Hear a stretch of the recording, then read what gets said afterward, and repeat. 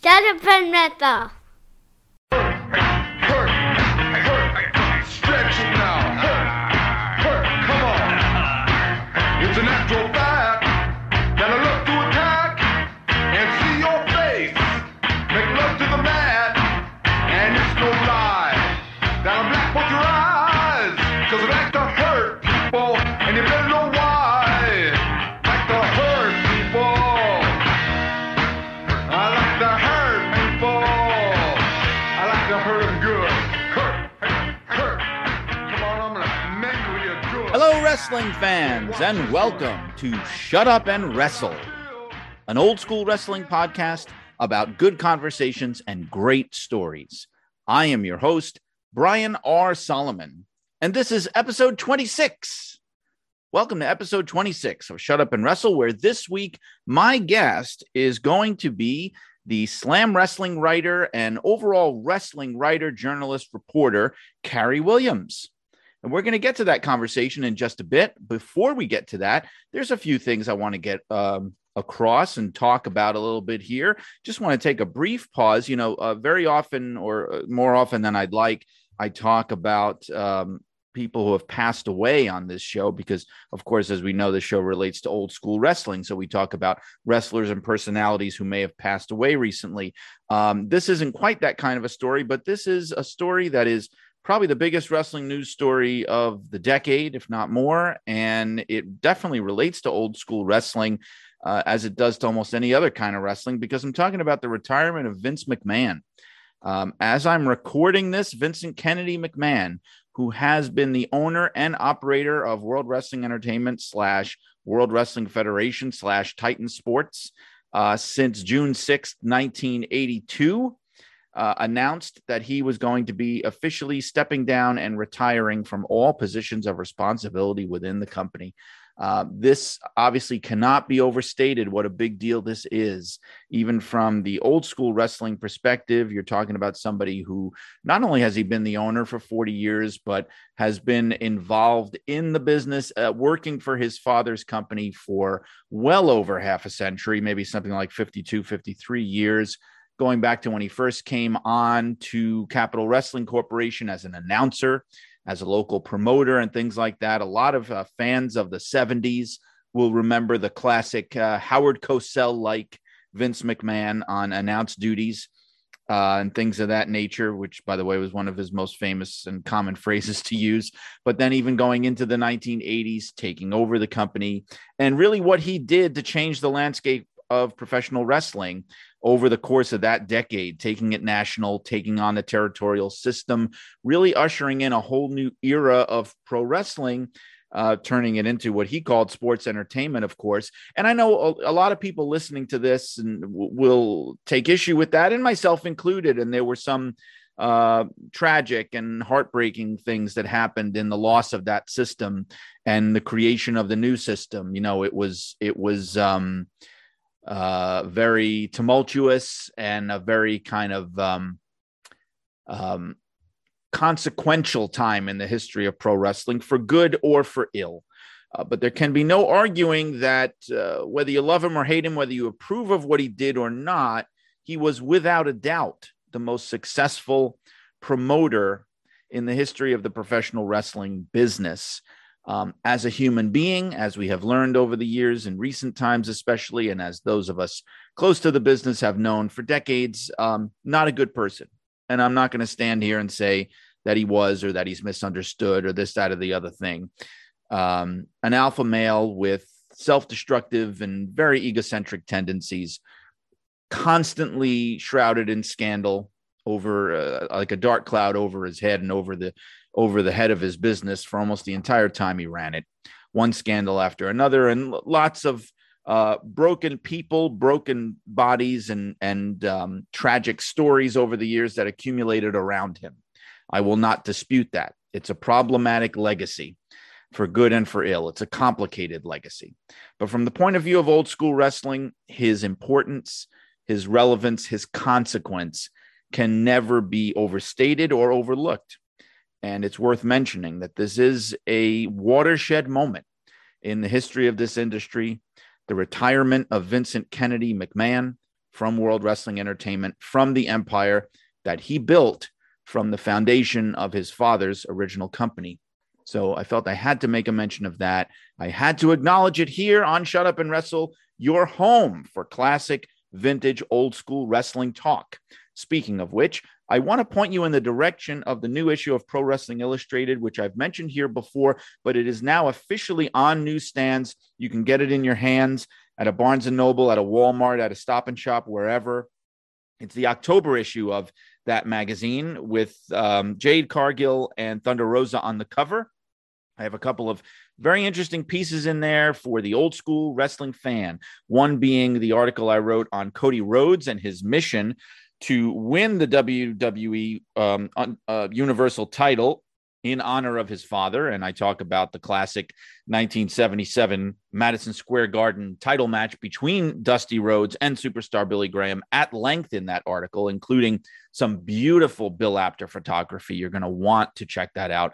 I've also got my Way It Was retro column in there, in which I talk about the 25th anniversary of SummerSlam 97, where Owen Hart inadvertently broke the neck of Stone Cold Steve Austin, really changing the course of his career in a lot of ways. And I was there that night at the Continental Airlines Arena in the Meadowlands in New Jersey, and I talk about it from my own personal perspective. So those are a couple of good reasons why you might want to pick up the October issue of Pro Wrestling Illustrated, now in print form, available at newsstands, bookstores, wherever you find magazines. You should be able to find it. If not, you can order it online at pwi-online.com.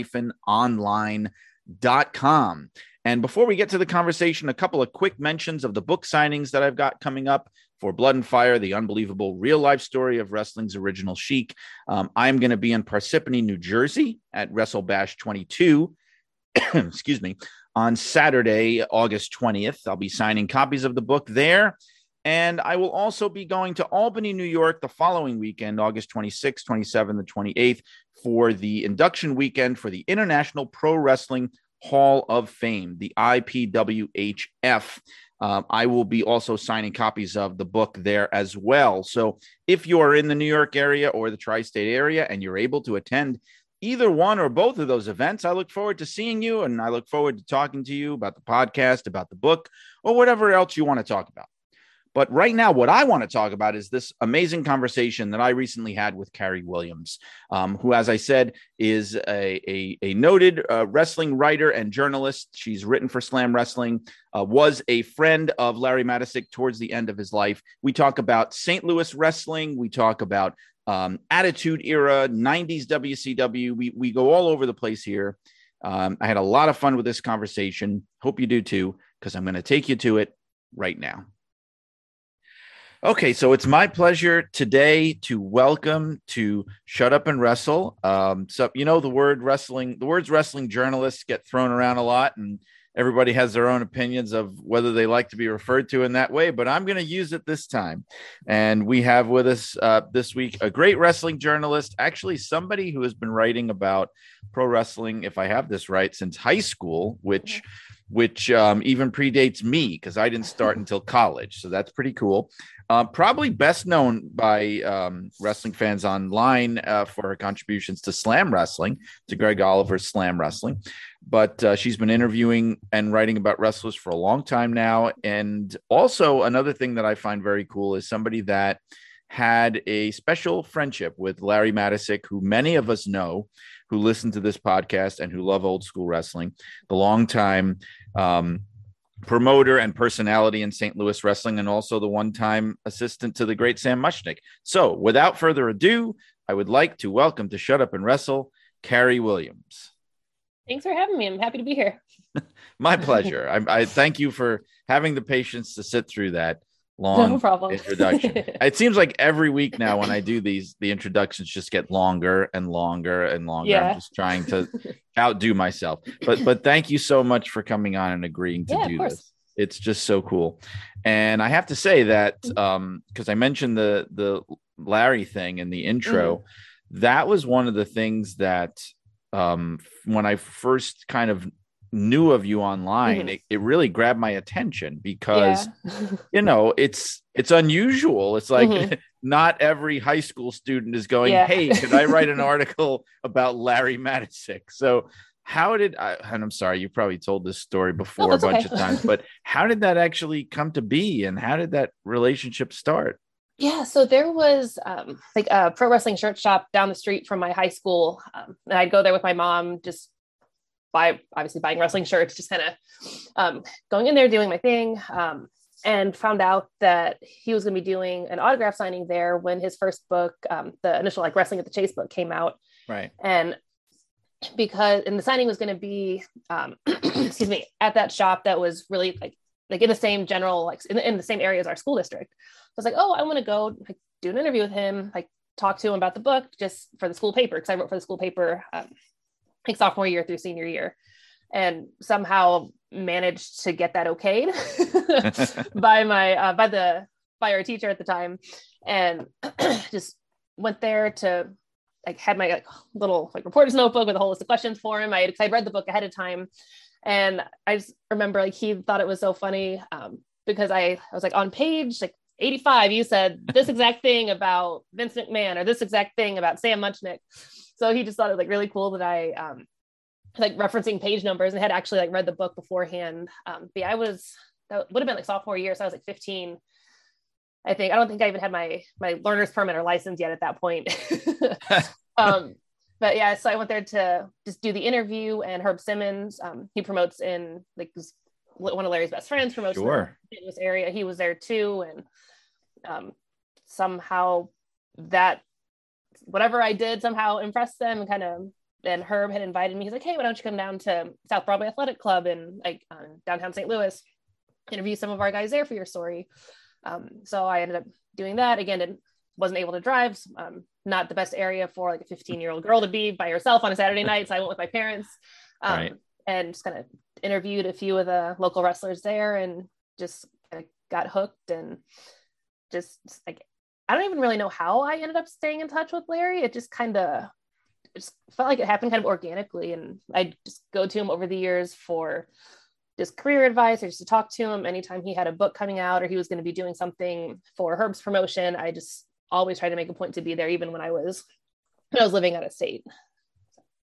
And you mentioned Herb Simmons. For people Yeah. that don't know, who I got to meet him and talk to him at length at Cauliflower Alley Club last fall. Mm-hmm. And he is a fascinating guy. For people that are not, maybe if you're not in the Missouri area and you're not aware, I mean, he has got to be one of the longest running wrestling promoters, especially independent wrestling promoters, but just wrestling promoters in the whole business currently. I mean, I think like 50 years or something he's been promoting. It's gotta be. Yeah.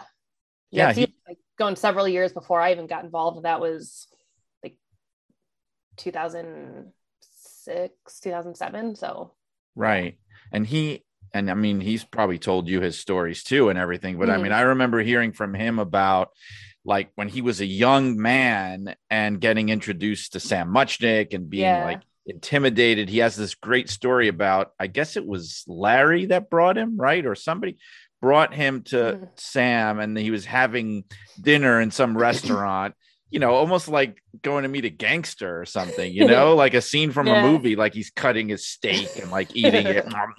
And he's like giving advice to him. And he was like, so scared and intimidated, but he wound up becoming, part of the whole, like, I mean, he was involved in St. Louis promotions back when it was still the heart of the NWA, and he just continued on even after that all ended. He's an amazing guy. He's like him and Larry are like the two people I would say I've known. They're basically my first introduction to like the independent wrestling scene, like in the Midwest, and just never forgot that. And anytime I can, I try to see him, or would try to make a point to see Larry and just keep in touch, and through email or phone calls or whatever way I could. He just really meant a lot to me. And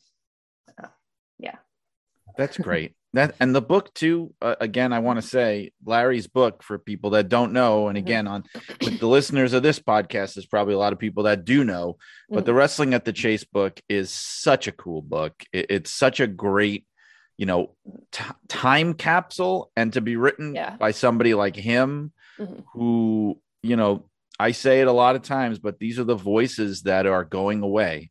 And it's so important to capture the stories. And, you know, St. Louis, it's not one of the, I mean, it used to be maybe the most important promotion in the country, and it's not one of the ones that gets the most talked about anymore. You know, you can't turn on Peacock and watch St. Louis wrestling. You know what I mean? Yeah.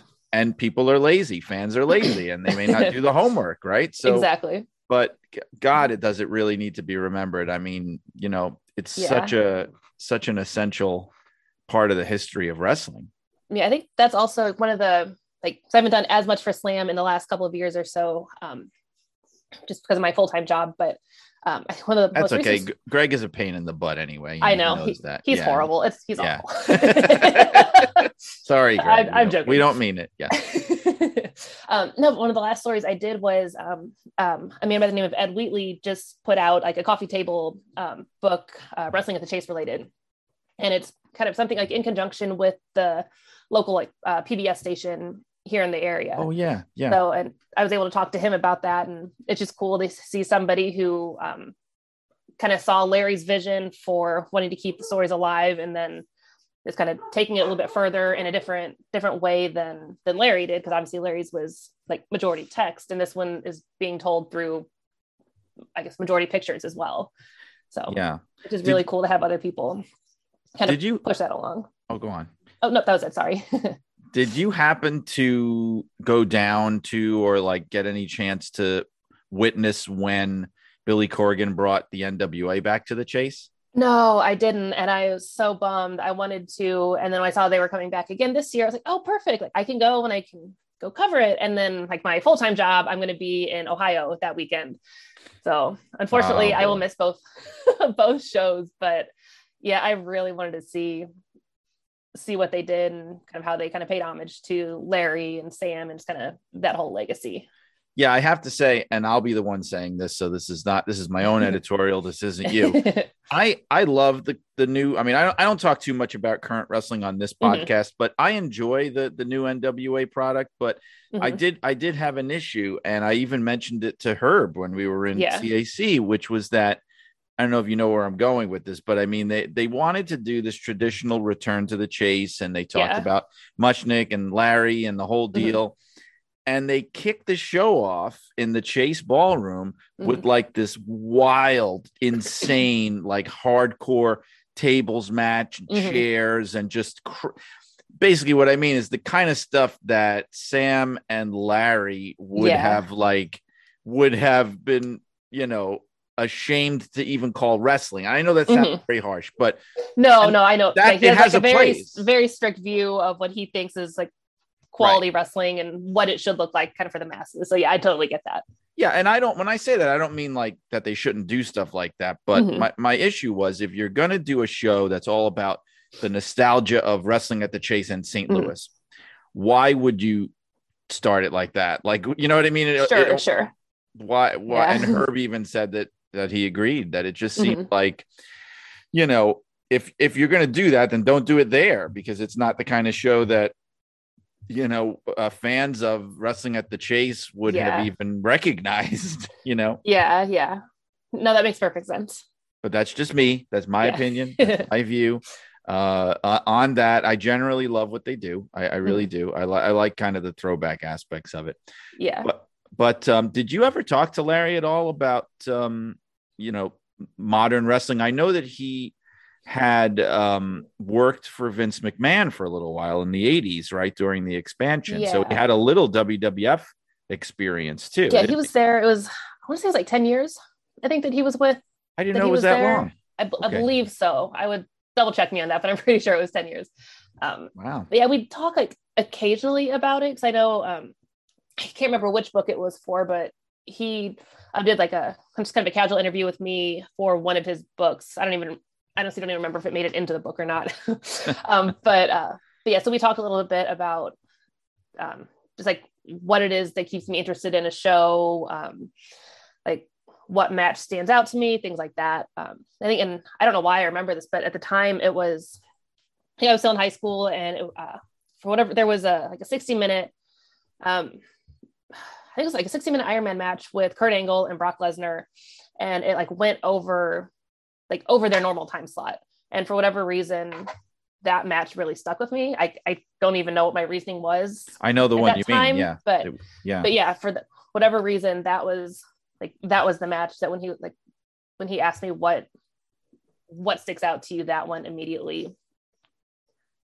But yeah, beyond that, it was really more like career guidance and just catching up with him and talking to him about stuff like that. But I think that was a good answer for Larry too, because like that's the kind of, that's the kind of wrestling he liked, and that's the kind of wrestling that Sam tried to promote. And like, I know that Lesnar and Angle, those two guys, a lot of the old timers loved those guys. I remember an interview that I heard. One of the guys that I worked with at WWE, Keith Greenberg, he did an interview once with Jim Barnett, who was also one of those NWA promoters from Sam's time, like those real old line. And he had a line into Vince McMahon. So like he was an advisor and that kind of thing. Yeah. And I forget what the interview was for. I think it was for some book, maybe the Ric Flair book, which is really weird. I don't know why you talked to him for that, but he mentioned that, he loved that the match you're talking about. That it wasn't a pay-per-view, right? It was a SmackDown match. It was like a main event for the show. And like, I remember it must have been like Cole and probably Taz on commentary. So I remember them like making a point to say, like, if this doesn't finish by like 9 o'clock or whatever the time the show normally ended, like we're gonna keep carrying it. And they did. Right. And I just like very specifically remember that. And right. That's the one. Yeah. And I remember it. And I remember Barnett in the interview raving about it, and like, because they could recognize that as the wrestling that they comprehended, the business changes a lot, and even Larry saw a lot of that change, I'm sure. But I remember, wasn't there, correct me if I'm wrong, wasn't there something that happened towards the end of his life where they wanted him or they were coming to St. Louis, and there was talk of bringing him to the show and recognizing him in some way, and then they changed their mind at the last second? I remember reading about that. With NWA coming? No, the WWE that they were coming. And I don't remember the specifics, but that does sound like, I don't know enough to speak on it, but that does sound like vaguely familiar. Yeah, because what I heard was, and it's unfortunate, but like we all know that Larry was in very bad health for the last few years, and he wasn't in the best shape at all. And I think in the end, and it's very Vince McMahon, in the end, it was like they were afraid to put him on TV in the condition that he was in. Like they just didn't want that. And I think I remember that happening, and I remember him, being pretty let down about it. It really bummed me out, because that's somebody that deserves to be recognized. Oh, absolutely. Yeah. Like what he's done, like not just for me personally, but just like from being involved with Herb's shows and helping out there, and just being able to talk to the guys who work for Herb now. His insight is invaluable, or was invaluable. But Attila Khan, right? Do you know Attila Khan? I think I did meet him at actually at CAC. Yes. So I guess it would have been the one right before, the last one before the pandemic, because I haven't been back. He's such a cool guy. He's very nice. I know he's one of Herb's guys that he uses, and I remember I met him at CAC too last time. He won some kind of like a lottery or something. How they give away things, and he reached out to me, because he's got this like really frightening wrestling character, right? Yeah. And he reached out to me because he wanted to buy a copy of my Sheik book. And I didn't know it was him. He was using his, government name. Yeah. Oh, that's funny. And he was just totally normal guy. And I'm just like, are you Attila Khan? Is that? And he's like, yes, I am. Yes. Yeah. I would have never guessed it was him. Even looking at his Facebook, I was like, is that him? I couldn't even really tell. Yeah. Hilarious. Yeah. So in terms of your own just fandom, were you a wrestling fan before you met Larry? Like, is that something as a kid that you were into? Yeah. It's like, probably the same story that so many people say, like, watched it growing up, and my parents, they weren't like super into it, but my parents watched it. I watched it when I was younger. Kind of got away from it for a while. It's like in the bulk of the Attitude Era was like when I wasn't watching, which is kind of weird for someone my age, because that should have, in theory, that's like when you're watching all of it. So I was like aware of it, but I wasn't super into it again until like junior high. It's like at the time of that, like that Kurt Angle, Brock Lesnar match, that kind of that era, I guess, Ruthless Aggression, I guess, or however they're phrasing that now, was kind of the era that I like really sunk my teeth into it. So you were in junior high and I was running WWE magazine. Okay. You know, I feel ancient now. I'm sorry. You may have been at some autograph signings and things, that if that's the case. I remember every now and then, because now, you know, it's 20 years on since I've been there. And then the years I worked there, I'll hear a story about somebody who's an adult now. Yeah. And I might remember them as a kid from like some autograph signings. Like, you know who I remember seeing at autograph signings in the New York area? Most random thing in the world. Pete Davidson. The comedian. He was a child. That's wild. Like a kid from Staten Island, a little kid. Yeah. And he was one of those like super fan kids. He would show up at all these autograph signings. And in fact, I think that at one point when he maybe first came on Saturday Night Live, I think Mick Foley posted a picture that he had of him and Pete Davidson, like, you know, as a little kid. And even the scary thing is some of the wrestlers, like, I'm trying to think of who it was. It might've been, it's not Becky Lynch, because Becky Lynch has been wrestling a long time. Yeah. I think people don't realize how long, like Becky Lynch, I hate to blow up her spot, but she's been wrestling like about 20 years now. But I think it might've been Sasha Banks. She was at an autograph signing, if I'm thinking of the right person, and it was like Lita or Trish Stratus or something, and she was a young girl. And these are the things that like I vaguely remember, and I hate thinking about how now half the WWE roster for sure was just a little kid watching at home at the time that I was working there. It's wild. Like sometimes people will say to me, "Oh, I used to read all your articles when I was a kid." Like, that's not something breaks your heart a little bit. Because it's like the circle of life. Because I've said that to people. You know, I've said that to Bill Apter or Keith Greenberg and people like that. Like, oh yes, I was reading your articles as a child, and now it's me. Now I'm the person. Yeah, I had someone, like you mentioned earlier, that I started writing for wrestling in high school, or when I was in high school. And it was just for like a local wrestling blog in the St. Louis area. And I was gone for a while for work. But I try and come back to like for independent shows off and on, just kind of whenever my schedule would allow. And one of the like regulars of one of the companies that I went to, he came up to me one time, it's probably about 2 or 3 years ago now, at least. And he was like, "Yeah, I remember when you used to like do the interviews and like the show recaps and stuff, and now you're like a real journalist." And I remember I was like, "Thanks." But like in my head, like, I was always a journalist. Just because I was like 15 didn't mean I wasn't a journalist. But that's just one of those things that always kind of stuck with me. Is kind of funny. Those backhanded compliments are amazing. And he totally didn't mean it that way. He was trying to be nice, but just the way my brain interpreted what he was saying, and just how I view journalism and kind of what I was trying to do at the time, I was like, I was always a journalist.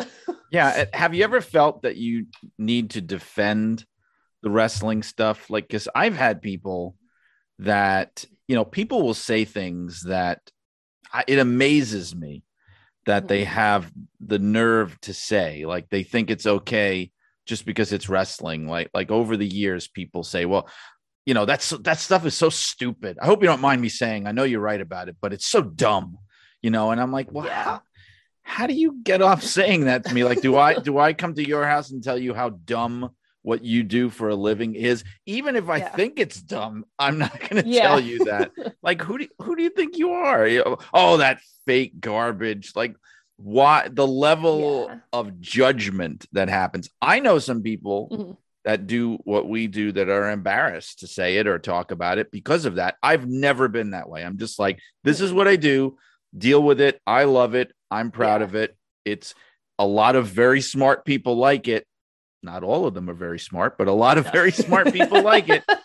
That's so true. And you're a jerk for acting that way. You know what I mean? Yeah, I think like because I've been like I've liked it for so long and been writing about it for so long, like the people that I'm closest with know that like they know that it's not just some like, oh, I'm just a fan who wants to try and like get into shows and write about wrestling and blah blah blah. Like they know that it's something that I'm really like passionate about and enjoy telling stories about. So I haven't really run into that too much. Like maybe like early on, like in high school and like maybe early college, but for the most part, I think people realize that it's a thing that I do. Right. Like yeah, I mean, like one of my coworkers at my college newspaper, he'd give me shit about it just because he knew just to give me shit, but it wasn't like he was being mean. So it was just like stuff like joking stuff, but not anything kind of like in the context that you were saying. I had to kind of fight to get it into my college paper. I started, I went to Brooklyn College and we had the Kingsman newspaper and they had a sports section. And I thought this was 94. I remember I was sophomore in college and I came to the editor with the idea, like, let me do a wrestling column. And it was weird because there was one of the editors like thought it was a great idea. He was a wrestling fan and he was like, oh my God, yeah, that would be so cool. What do you want to write about? You know, blah, blah, blah, blah, blah. His name was Adam Ross. I'll give him a shout out. I'm still friends with him on Facebook, but there was another editor. I won't give his name, but there was another editor who was fighting against it, who was like, why are we putting this garbage in there? This is fake. Why are we putting, it's not even real. And I would say, well, I'd be like, I'll put it in the entertainment section if you want. Like, I just want to write this column and I did my own illustrations. Sometimes I took my own pictures and things. And it was called Wrestling Lowdown, which was a title I completely stole from WWF magazine at the time because they had a department called The Lowdown. Yeah. But that was my first taste of it. But I had to like make it happen. There was nothing, it wasn't taken seriously or anything like that.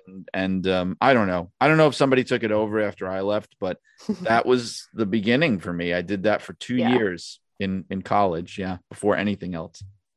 Yeah. Yeah. Cause like initially, like when I did that story in high school, that initial story they were fine with. And then I kept trying to like do something else and then do something else. And I was able to get maybe 2 or 3 other stories because it was like, oh, this guy who works for the school district wrestles like part-time, or this guy who's a recent graduate wrestles. But trying to do anything more than that, like I tried to do, it was, I think it was when Irv Muchnick's book about the whole Benoit stuff. When that first came out, I wanted to do a book review on it, and I got a lot of pushback. They like, there's no place for this. Like this is like, there's no place. Like people don't watch it. Like this stuff you always hear. Isn't that so dumb though? Because it's like we're not high school, right? Like 15-year-old kids, like they're watching wrestling. They may not be talking about it anymore, but they're watching it. But not only that, I mean, it's one of those things. It's like people only talk like this about wrestling because even if you don't watch it, I mean, imagine for a second. I'm trying to think of a good example here. Like, I don't know, a talk show. What The View, right? Joy Behar. This is the first thing that popped into my head. This is awful, but imagine if Joy Behar murdered her family and killed herself, and then you want to write, and somebody writes a book about it, and you want to review the book, and people go, well, nobody really watches The View. Like, why are they going to care about that? Well, it doesn't matter because the news story is that a famous person committed a horrible crime. Somebody wrote a book about that. Who cares if it's about wrestling? It doesn't matter. And exactly. It's the same reason why people have been able to get away with so many things in the wrestling business because they're always like, it's just wrestling. We're not going to look into this, all the steroid deaths and the drugs and things. People act like they're not real people, like just because wrestling is staged somehow. Even the people are fake. They're just not real people to them. Yeah, it's like a lower. It's like they're not held to as high of a standard. Like if, like, but there's like steroid scandals in baseball, that's huge. If like concussion protocol in NFL, like that's huge. Mm-hmm. But when you talk about it in wrestling, and people like, well, it's wrestling, like whatever. Like, right. But no, like it's just as important or more so because they don't have like, I mean, everybody says it, but like they don't have an off season. So they're doing this like they don't even have like really a recovery period unless they're off because of an injury. So it's almost more important, I would think, in that context. Yeah, and not only that, but it's just if anything like that happened in those other sports like you're talking about, mm-hmm. There would be a congressional inquiry. Like it would be huge national news. And mm-hmm. thankfully in wrestling, that stuff has died down a bit from the peak of it, but it was really bad for a while, and it took a really long time for the industry to really get a handle on it. I think it kind of maybe took the Benoit thing. That's when it started to slow down a little bit. The Eddie thing followed by the Benoit thing. Right. That's where it started to like kind of slow down. But I want to go back to something you said before, because you were talking about the Attitude Era and how it was, kind of when you weren't really watching so much. Were you watching before that, or were you into it before that era? Yeah, so I was I don't know, like kindergarten, first grade ish, that era, but I wasn't watching WWE, WWF at the time. I was like, we were a WCW household when I was growing up, so I didn't like a lot of the stuff that I know and I've seen, it's all like retroactive.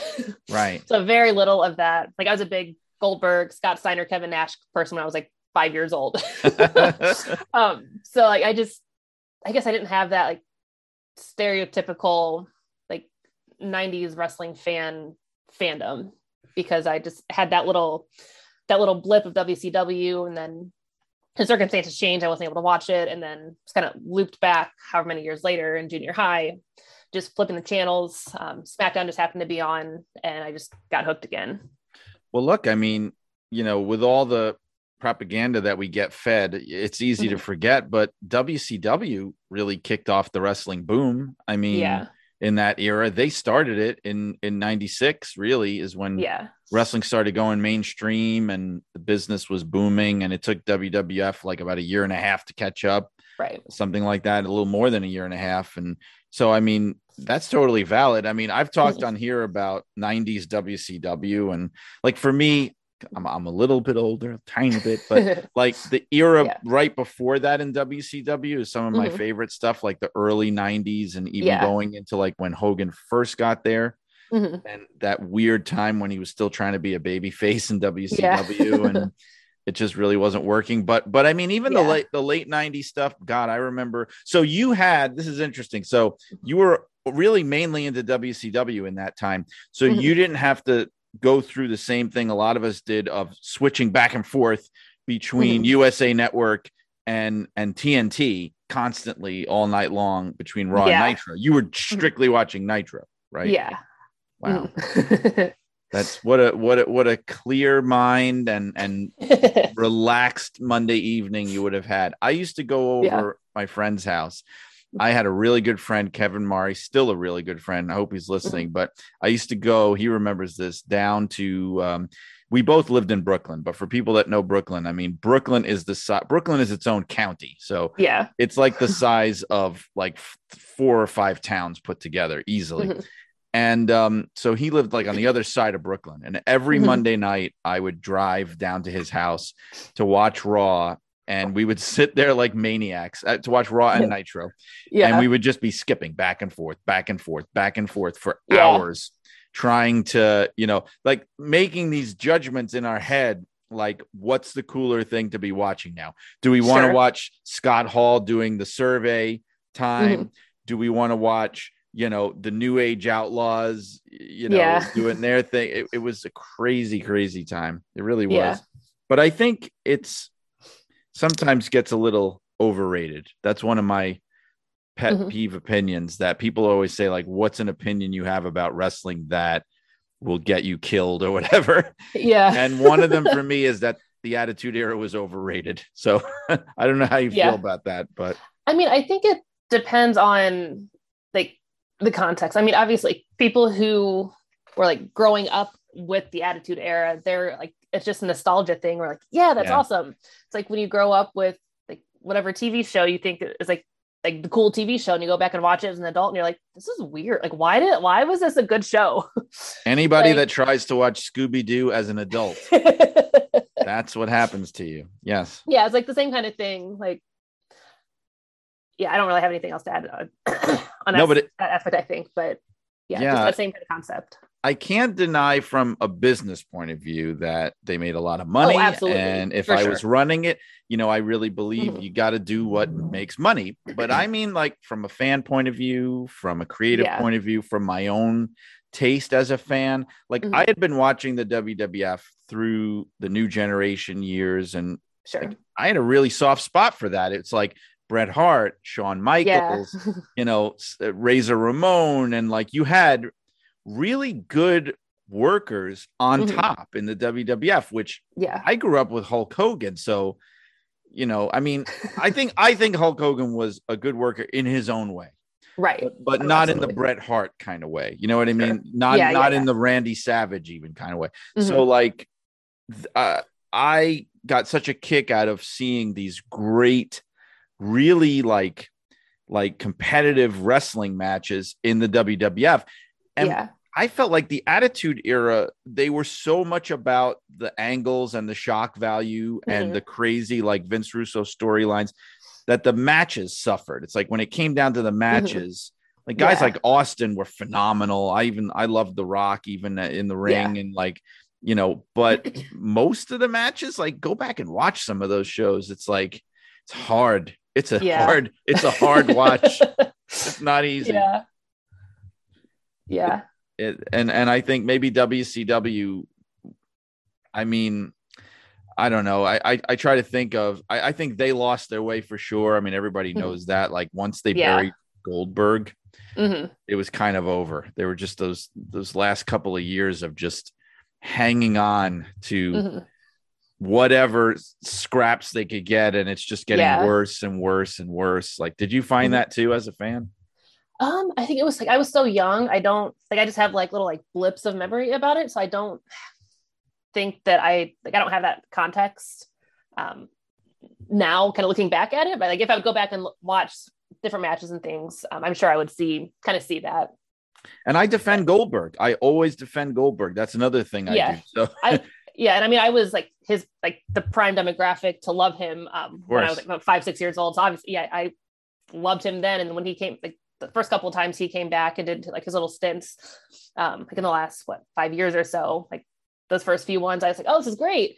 And then all of a sudden it's like, I'm in my 30s and he does two things. And it's not cool to me as like a 31-year-old wrestling fan. Like I want to see more out of that, but I understand why he was important at that time and what he contributed at that time. But it's like, I don't want to see that now.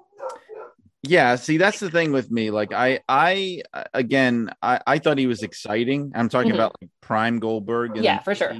WCW. He was exciting. He was explosive. He wasn't like anybody else. And I don't get when people will say like, well, he didn't pay his dues and well, he was a bad worker and he, all right, the hurting people, I can't defend that. Like what happened with Bret Hart and everything. But when people say, oh, he hardly does anything, like you say that now, I understand it. But at the time when he is just steamrolling everybody like the Road Warriors, and making tons of money and drawing ratings and everything, like how could you argue with that? You exactly. The job of a good promotion is, all right, the guy has weaknesses.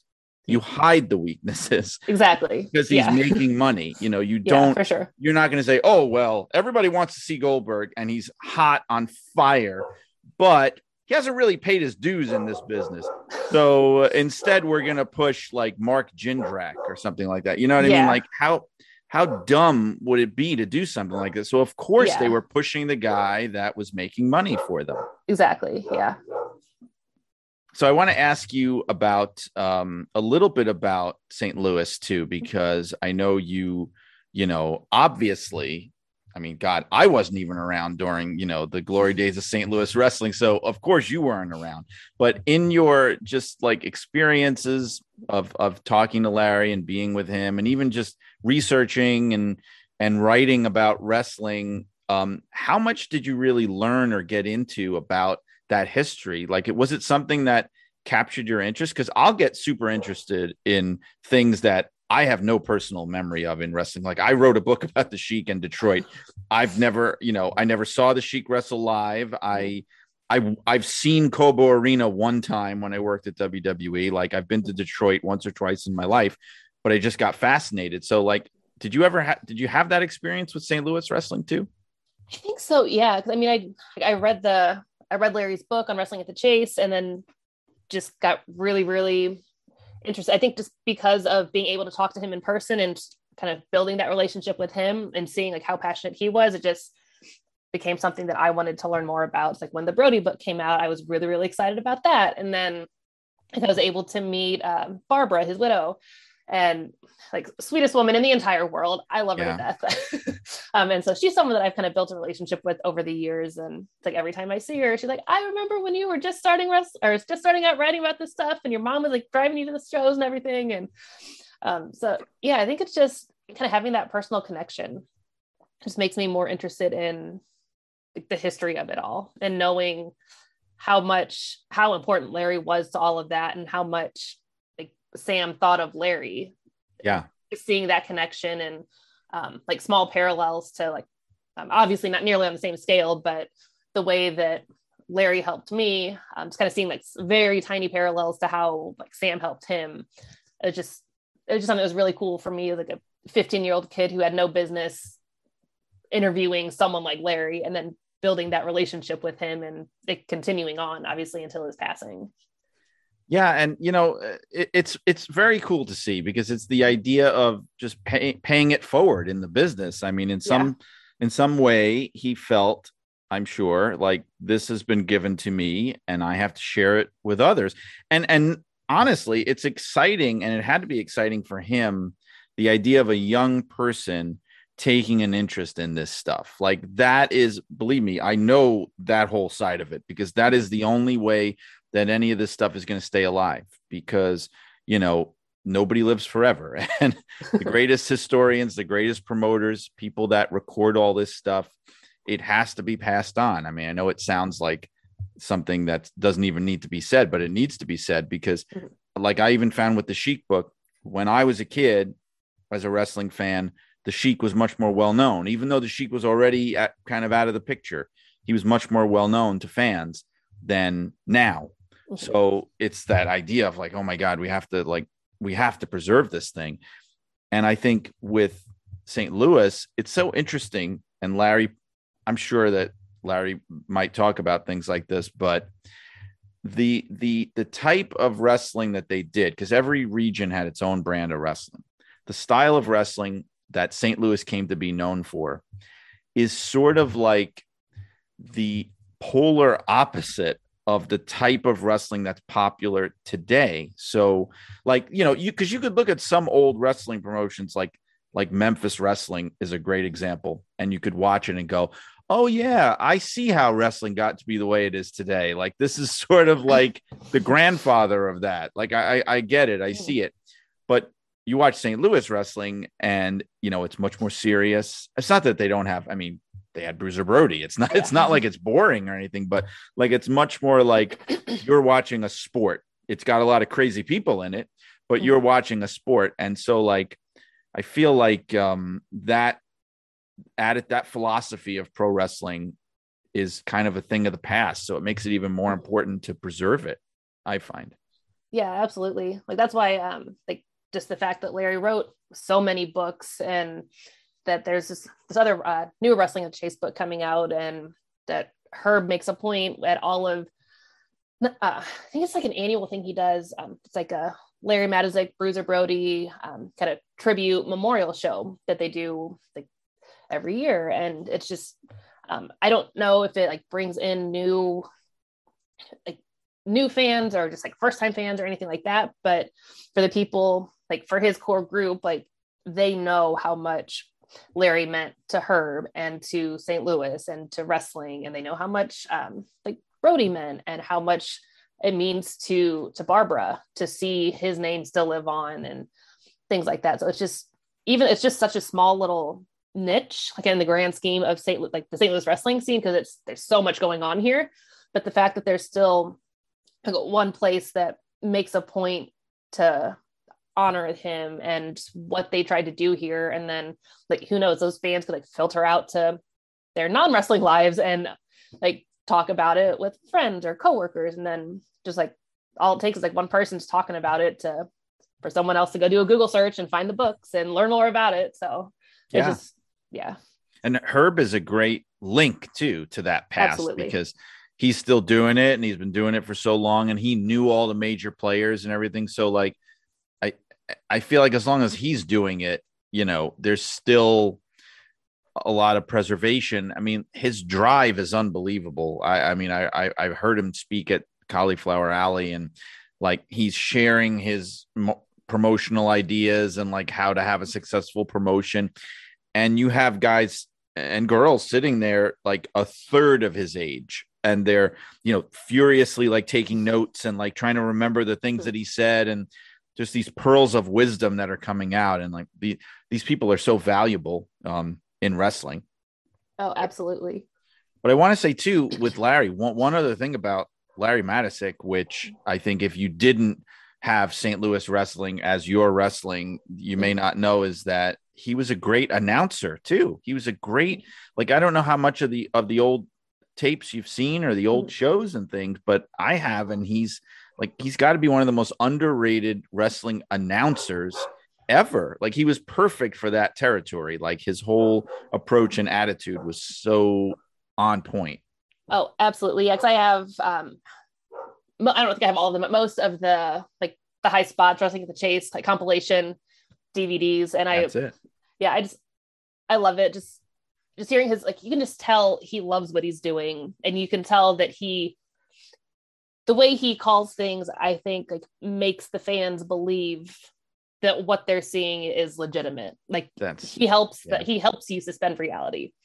Yes. And it just, I just love his voice. It's just like, I don't know, just like a nice little like nostalgia thing for me personally. But yeah, it's just really cool. Yeah, no, it is. It totally is, because you mentioned the high spots, right? That's the because I'm trying to think, there's a lot of St. Louis wrestling that's streaming, right? I think it's on Fight Network or something. Somebody has the rights to it, actually. I don't know what I'm thinking of. There's some streaming platform that actually leased the rights from whoever the heck owns it now to stream St. Louis wrestling. So you actually can see it. I'm going to try to remember what it is, and maybe I'll post it on the Facebook group or something, but there is a way to watch this stuff. I have some DVDs that I tracked down for that. And what I find is he, in a way, is a lot like Gordon Soley. If you know about Gordon Soley, one of the things that people loved about him was that he made it believable. You know, he was like a ringmaster. Like, you know, people are watching this insanity with these lunatics doing all this crazy stuff. And in the middle of it is this very sober, and, well, I use the word sober lightly with Gordon, but these very like serious and sober individuals who are just unflappable. Doesn't matter what's going on around them. That's what he did, Gordon did, and that's what Larry did, where it's like you get these crazy promos, and, you know, and they'll just be like, well, there you have it, folks, you know, and like as if it's completely normal to have this guy screaming in your face and ready to kill somebody. But that's I think that's a lost thing in wrestling today, because there's something to be said for TV announcers who are not playing a character. They're just being completely normal people, because it's like a contrast against everything else that's going on. Like, a lot of times when you watch wrestling today, and this is partly a product, I guess, of wanting to have like heel announcers and babyface announcers. Like, the announcers are playing a part, you know, most of them. They're just like, they're playing a character. And a lot of the old announcers, like, even if they were playing a character, because I don't know what they were like away from the microphone, like, they just came off as this is just a regular guy. This is like you and me if we just happen to be sitting there in the middle of all this. And that's such a valuable part of being an announcer. I think even like Lance Russell in Memphis, I love, because even though he doesn't have that same like Larry Matisic and Gordon Soley like seriousness, he has the attitude of like he's like the outraged parent and all the wrestlers are the children. And he's like scolding them. Oh, come on, Jerry, don't do that. You know, he's like the voice of reason, but in his own way, he's doing the same thing. He's like making it believable. He's making you believe, yes, I'm in the middle of all this insanity, but I'm one of you. I'm just a regular person, and I'm trying to ground this in reality. And that's what Larry Matisic did, but he did it with a smaller audience than Gordon Soley, because Gordon Soley was on national cable TV, you know? Yeah. And I think it's one of the things that I think Larry may have mentioned it at one point, either during interview or just normal conversation, or Herb mentioned it. But like the one like interview that I always go back to that he did was with, I think it was Kevin Von Erich. And he would talk about how like his legs are so strong, he could like bust a bag of flour. So he has him put the body scissors or leg scissors, whatever it was, on him, like while he's in the ring, and Larry's like talking through like, okay, so now you're doing this, now you're doing this. And he like rolls him over, and like Larry's like talking all the way through it while like Kevin Von Erich has him in the body scissors. And it's just really cool.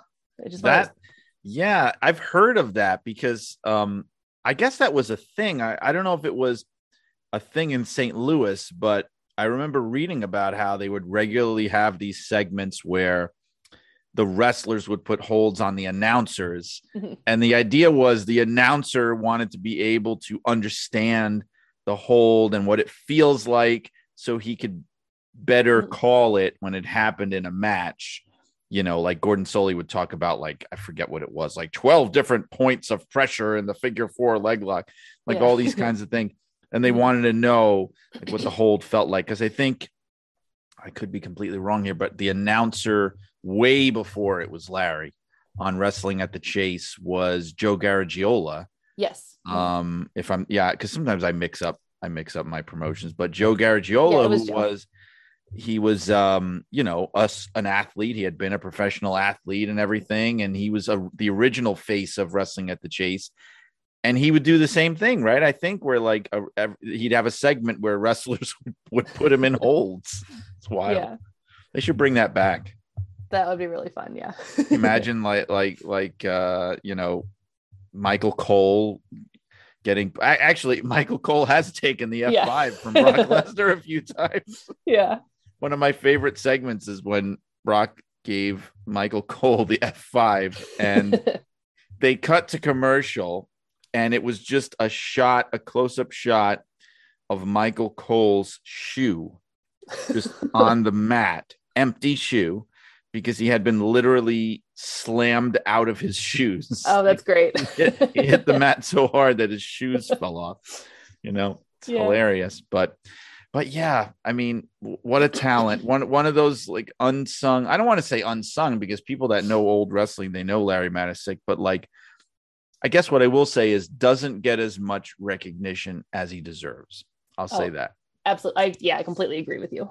And obviously I'm biased, but yes, he should get more recognition. And he was smart too, because he worked with Vince and, because like the promoters in those days, they had a choice. They could either get run over, right?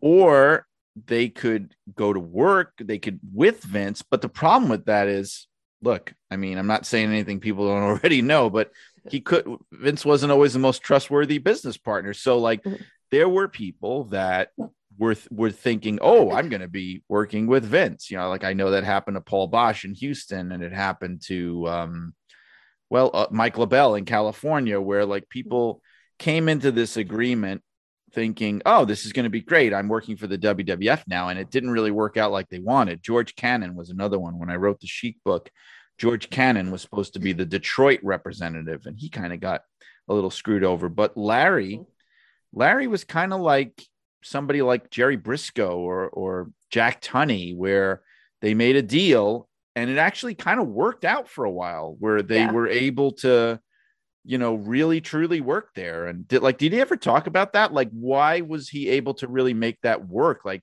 did he talk about Vince and working with Vince?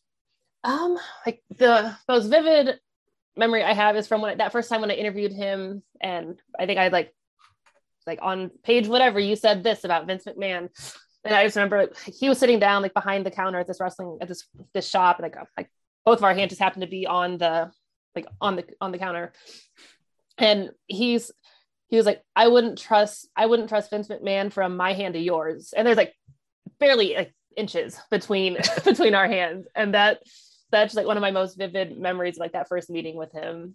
Just like he was just very, very honest, very open. Obviously didn't care one way or another. Like I feel like his views on Vince, I feel like, are fairly of the people who know him, or like people know how he felt about him. So but like there's nothing like super in depth, but that one line just really stuck with me.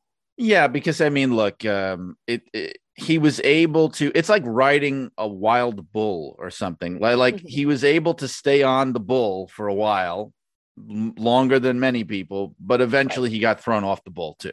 It's that kind of thing. But still, to his credit, having worked there myself, to be able to navigate those waters is impressive for people that could do it, because it also shows a sign of that he was considered valuable, honestly, that it was almost like, because one of the things that I always found, because people talk about how like Vince and JR didn't get along and things like that, but JR was there forever, so like if they find you valuable and they know you can make money for them, or it's good from a business point of view, he will continue to work for you, work with you, not for you, but with you. It's only when he realizes, well, I can't really get anything from you, that I'm not going to work with you. I don't need you anymore. So I'm not going to work with you like that. That's kind of what happens a lot, but that's when you hear the stories of people getting, double crossed, or just, kind of left on the side of the road. Like, well, we got what we wanted out of you. We wanted those TV contracts. We got that. We don't really need you anymore. So obviously he was doing something that was valuable, at least for a time.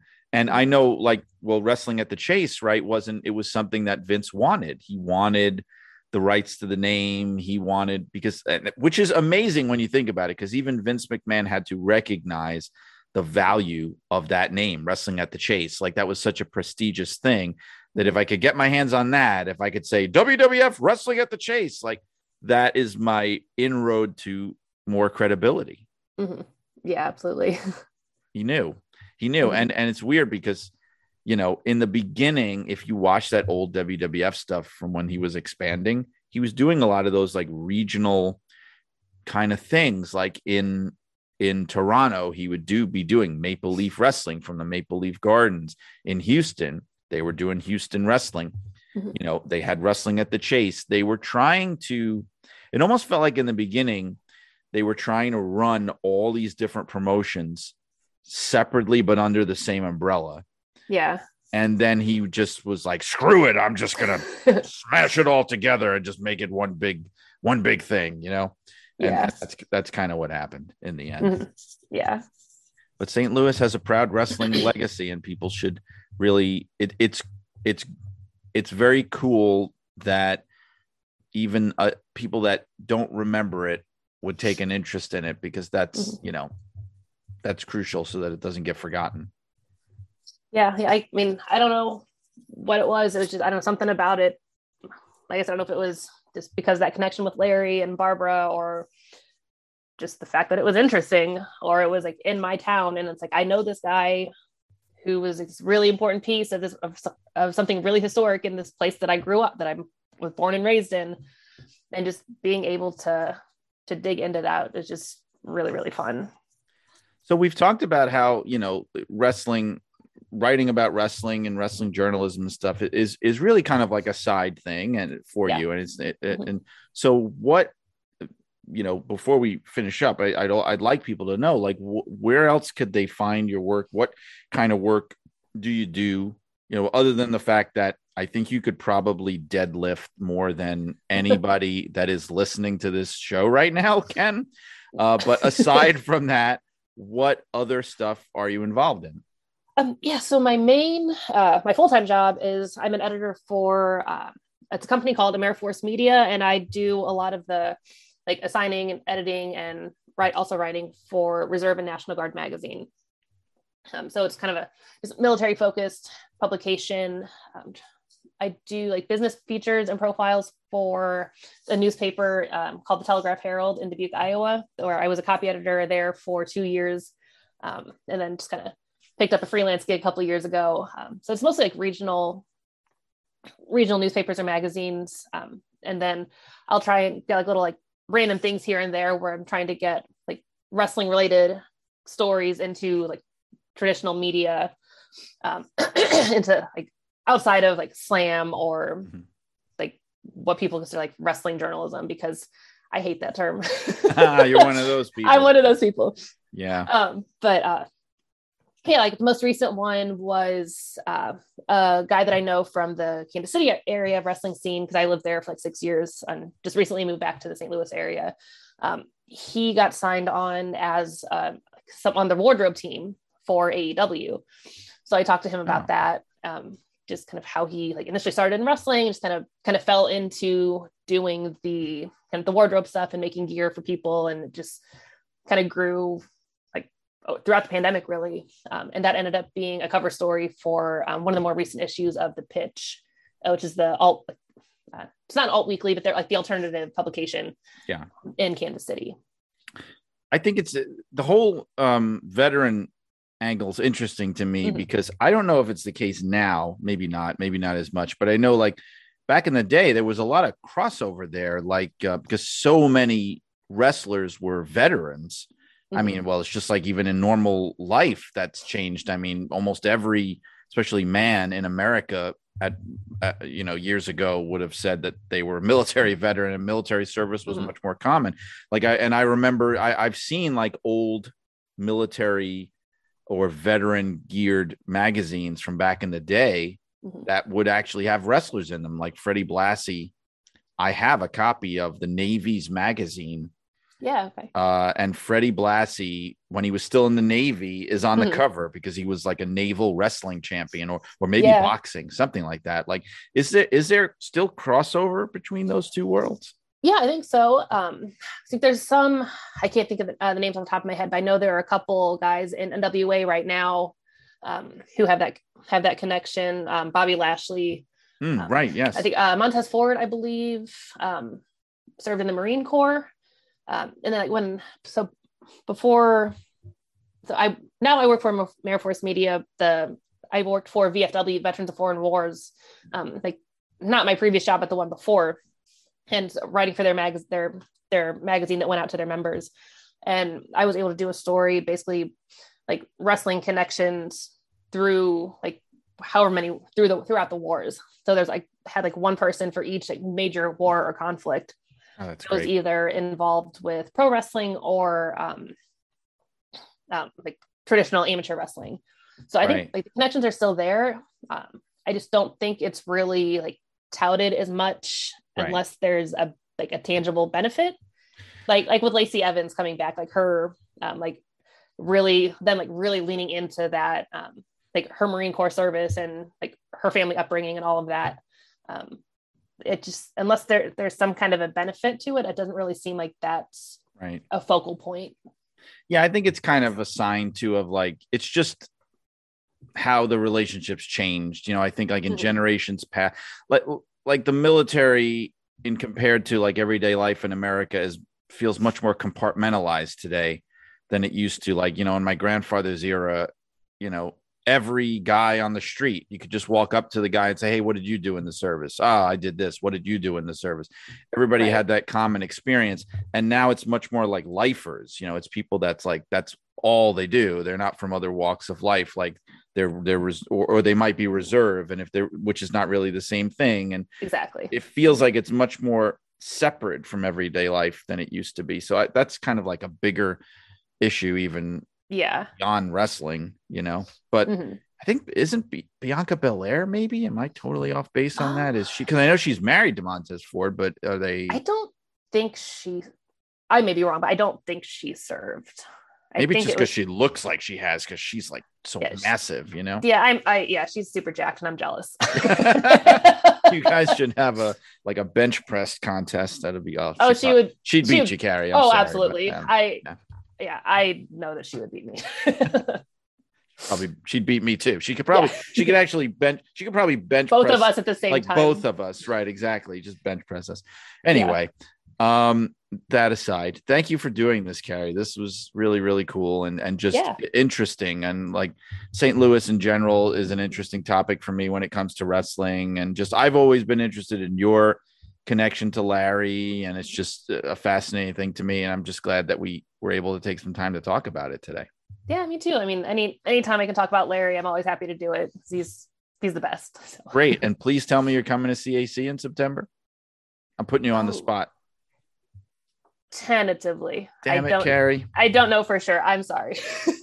Everyone I say that, I don't know what it is. I said the same thing to I had the photographer Howard Baum was my guest a few weeks ago. I said the same thing to him. You got to come back. It's almost like when I started going to CAC, now nobody wants to go anymore. David Marquez told me the same thing. Howard Baum. Now you. It's like, I don't know. Maybe it's just something I said. I don't know. Well, no, in my defense, it's pandemic related. So okay, yes, at least that I can accept. All right, well, thank you so much, Kari. And like I always say, when I start repeating guests, which I haven't yet, I've been very lucky so far. I definitely would love to have you back, and we could talk more about St. Louis and Attitude Era and 90s WCW and all my other favorite topics. Yeah, anytime. There you have it, folks. My conversation with Kari Williams. And I was very glad that she was able to be a guest on Shut Up and Wrestle. I hope you enjoyed that conversation. I hope you keep listening to Shut Up and Wrestle because we have more excellent guests on the way. Next week's guest, I'm excited to say, is going to be none other than Scott Teal, of course, the noted wrestling biographer and publisher of many, many books on professional wrestling, probably the guy who has written or co-written more wrestling biographies than any other human being alive or dead. Mr. Scott Teal coming to Shut Up and Wrestle next week. Also in the weeks to come, I am going to have the long promised conversation with Greg Oliver of Slam Wrestling. That's coming. That's going to be on the way. I also recently spoke to super fan, super collector, the beloved Tom Burke for a future episode of Shut Up and Wrestle. And I'm going to be talking about, I'm going to be talking to Ross Hart, a member of the fabled Hart Wrestling dynasty, of course, brother of Bret the Hitman Hart and Owen Hart and all the other Harts, and son of Stu Hart. He will be an upcoming guest, and that is thanks to Tom Burke. So thank you, Tom, for helping to make that happen. In the weeks to come, it's all going down on Shut Up and Wrestle. So keep listening. And where are you finding Shut Up and Wrestle? Of course, we have our website for the podcast, which is suawpod.com. You can find it on Spotify. You can find it on Google Podcasts, Apple Podcasts, Podcast Addict, or wherever you get your podcast. And also, if you haven't done so already, make sure to join the Facebook group for Shut Up and Wrestle. Just look up Shut Up and Wrestle with Brian R. Solomon and join our conversation there about the podcast and all the great guests we have on this show. I hope you will join. And if you're interested in picking up a copy of my book, Blood and Fire, the unbelievable real-life story of wrestling's original Sheik, it is available in print, digital, and audio form on Amazon.com. I'm also selling autographed copies of the book for people that are interested. You can reach out to me at brianrsolomon@yahoo.com. And we can talk about that. Of course, if you want, you can find me on social media as well for those requests. I am on Twitter and Instagram at Brian R. Solomon. Also, you can find my author page on Facebook at Brian Solomon Writer. And if you go to any one of those social media platforms, you will find the link to my author web page, which I keep updated relatively frequently. As I mentioned at the top of the show, you can find the great magazines that I write for as well online or on newsstands. Pro Wrestling Illustrated can be purchased at pwi-online.com. Inside the Ropes can be purchased at InsideTheRopesMagazine.com. Shut Up and Wrestle, of course, is a production of the Arcadian Vanguard Podcast Network. So as always, this has been Brian R. Solomon asking you to keep those cards and letters coming in and reminding you that we make money the old-fashioned way. We earn it. So long, wrestling fans.